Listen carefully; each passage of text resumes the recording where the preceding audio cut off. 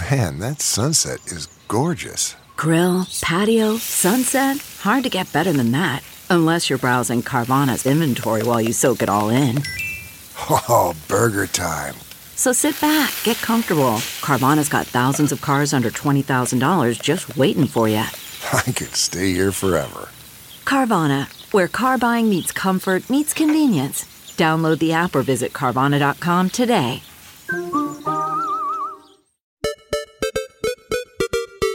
Hey everyone, welcome to another Hey Riddle Riddle Patreon episode. And today, like we do, I want to say once every couple months, we're doing a little Chatterbox. We're a bunch of chatty Cathy's, Ack. Legally, we do have to say Ack, I believe was her catchphrase. Mm-hmm. Okay. Yeah, it was Ack. Yes. Ack. Okay, thank you. And General Akbar was, of course, a tribute to Cathy. Bail. Is that right? Bail. Just bail. Bail? Okay. Yep. It's a trap? Okay. Yes. Perfect. Joined here, as always, by Aaron Keefe and John Patrick Cohen. Hello. And I also had like a Bail Organa thing ready too. Are we trying to conserve words this episode? I feel like I'm getting iced out. I only get 100. Oh, it's like that Eddie Murphy movie. Yeah. And then you, like Life, him and Martin Lawrence. I also have an Eddie Murphy movie thing going on too, and that in the morning I am you making people, waffles. of course. And we are joined by two of our favorite guests. They might be the people who have guested the most, possibly. I think so. Or Sure. Janet Varney. Please welcome Ryan Rosenberg and Dan Lippert. Yes. Hello. And It's you a guys- thrill are to you be guys conserving back. words. It's a I only get 20. Fuck. Dan and Ryan, how's it going? How you doing? What's going on? It's going well. It's going well. Just had a lovely, relaxing weekend, and we're back on the grind here. Yeah. Now, the two of you do a few podcasts, I believe. Mhm. You want to tell us about those podcasts up top? Because people, once we get into plugs, people turn off the episode. So let's get those out bright and early. Yeah, well, Does that Dan mean and I they'll host. turn it off right now? Shit. These aren't plugs. Sound These logic, are sound logic. These are interesting. This is the interesting part. We host a podcast called Man Dog Pod. It's an improv comedy and, conversation. We talk on there. And we have wonderful comedian guests, sometimes non-comedians, but usually not. And it's a blast. You guys have all done the show, of course, hilariously. Mm-hmm. Mm-hmm. Well, the way you said that made it sound otherwise, but Hilariously. I got a question for the two of you now, and Dan. I think I've seen this on your Instagram, but are you both doing like live improv shows again?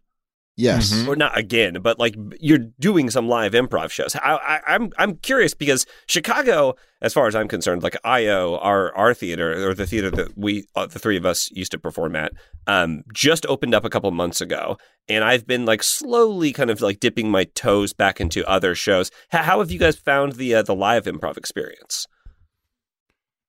I don't know if there's a big rivalry between podcasts that you variously host, but we had a really great time at the Wet Bus show that Aaron's sitcom D&D team hosts, and that was like a particularly fun one because it's I don't know how plugged in people are to stuff, but it's an indie improv show is what you would call it.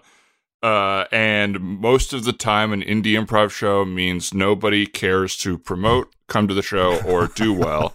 Hell yeah! But this show was very clearly like very well put together, like passionately put together. The audience was really good and fun, and every team was really fun to watch. And kind of like reinvigorated my hardened old soul after I did that show. So those are the types of fun ones that are like. I'd had a few bad shows, so it was nice to do that one. And to answer your question, Dan, there is a bit of a rivalry, so we'll go ahead and cut that out. Okay, fair enough. We'll leave in hardened old soul, and then we'll cut Really around. hard on me. I'm really stuck in the middle here. Yeah, unfortunately, we can't cut around the part where you said that you just did a couple bad shows. That one has to stay in. So. I just did a couple bad shows. I'm a hardened old soul. I've been absolutely crushing and loving it. Wait, I was having the worst day that we did that show. I had like 2 panic attacks. I'd been crying all day. I felt horrible. And then I got there and Improv is Dead opened, and I hadn't seen, they were Fudge with Damien and Chicago, and I hadn't seen them since pre-pandemic. And it made me feel like I was 25 again. It made me so happy.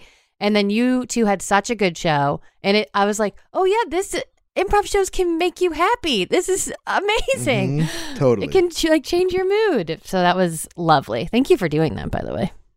Very cool. Oh my God, it was so fun. It was so fun. Everybody was so funny and good. It is like inspiring to, we've all been to like a million bad improv shows, you know? So when you go to a good one, you're like, right, the reason I do it. I do believe it can be fun. Yeah, it's been cool. I sometimes get defensive of like, if you've seen, there's an episode of Broad City where they portray improv, and there's like the Office episode. I sometimes get defensive of like when they show improv and they're just like boner pills and chicken guts.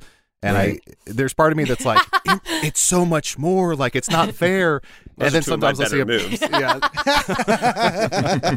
And you use them a lot. I'll see a good improv show, and I'm like, improv can be magical and can transport you, but I think it's so often just like the butt of a joke. So I do oscillate between the pride of like good improv is the best thing in the world, and then like in the cultural zeitgeist, the idea of like, oh, improv. Right. Like Michael Scott having a gun or whatever it is. Right. So, Yeah. It's think sometimes tough.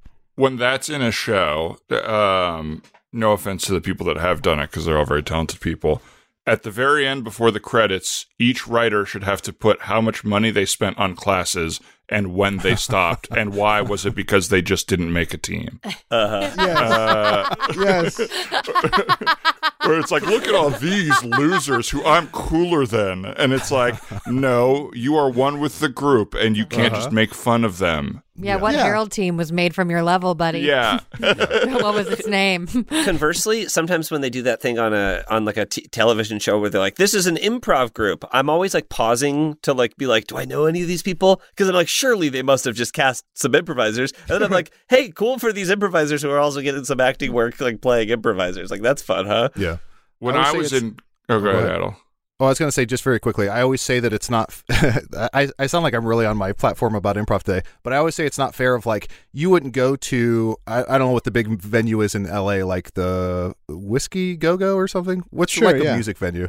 Whiskey Go-Go. You wouldn't go to Whiskey Go-Go, see a live band, and it's like very bad, a bad show, and you walk out and you're like, you know what? Music sucks. You'd be like, I've never seen live music before. That band sucked. But with improv, I feel like it's you see one bad show, and then it's for the rest of your life. You're like, improv is awful. So, Yeah, totally.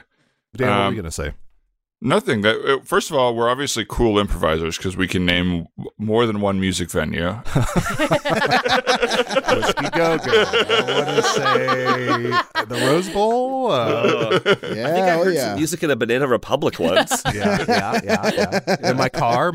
I was buying new pants for an improv show. And 1, 2, 3, 4, hey, riddles, clue crew. Hey, if you like that, you are going to love the rest of the episode. Listen now at patreon.com/heyriddleriddle.